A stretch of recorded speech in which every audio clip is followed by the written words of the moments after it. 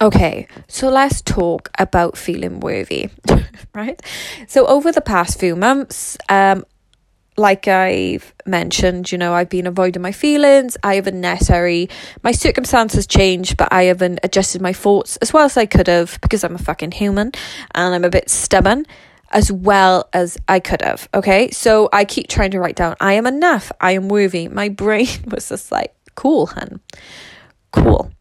But I've noticed as I've got, that I'm being very intentional about having more fun in my life and just being cheeky and stuff like that. I'm just writing down because in order to feel something, you've actually got to create the thoughts in order to gain the emotion, which you'd think, oh, no, I got to do this action. No, it starts with the thoughts that will then, trigger the action. And I know it's really hard, trust me, because I've been listening to that woman's podcast for over 2 fucking years, and theory wise I get it, but you talk to me in a conversation and it's fucking gone, man. I'm just like, so it's my circumstances and that's why I feel the way I feel, because I'm just such a victim. You can't help it, it is just so funny what happens, especially when you're in a vulnerable place and you're just like, there are villains everywhere and I am the victim, and I achieved so much, so you can imagine, I was just like, wow, okay, but yeah, so every day now, I'm like, okay, I want to feel happy, not happy, I want to feel, I want to have fun, and I want to be cheeky, and I write down, I'm like, what have I got to do that, what are the thoughts, I'm like, hun, you don't have to do anything, you just be you just allow yourself to be you, and because I feel like that, I'm just like, girl, you are good enough as it is. You are more than good enough. Just bring your fucking self. Yes. And because I'm saying like that, because I'm just reviewing myself, I'm like, you are good enough. You're more than good enough. I feel worthy.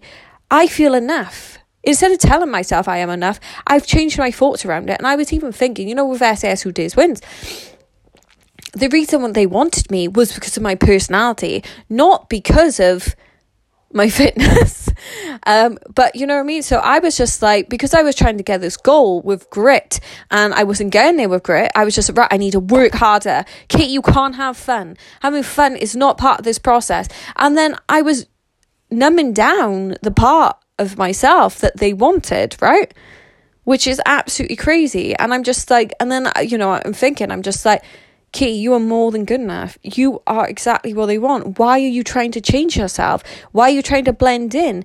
If you just want to act like this fitness person, what's the point? You're not going to stand out. You're just going to blend in with everyone else. You are good enough. SAS soldier. You're not going for the army, hun. You're going for SAS. They're all unique. They're not the same. They're wild cards. Be your wild card self, girl. At the moment you're an underdog. You're walking into your wild card self. Fucking own it. So if you notice, as well, Brooke to mention, for example, say if you hate your body and then you were like, I love my body, sometimes you've got to get this bridge thought, which will be, I have a body.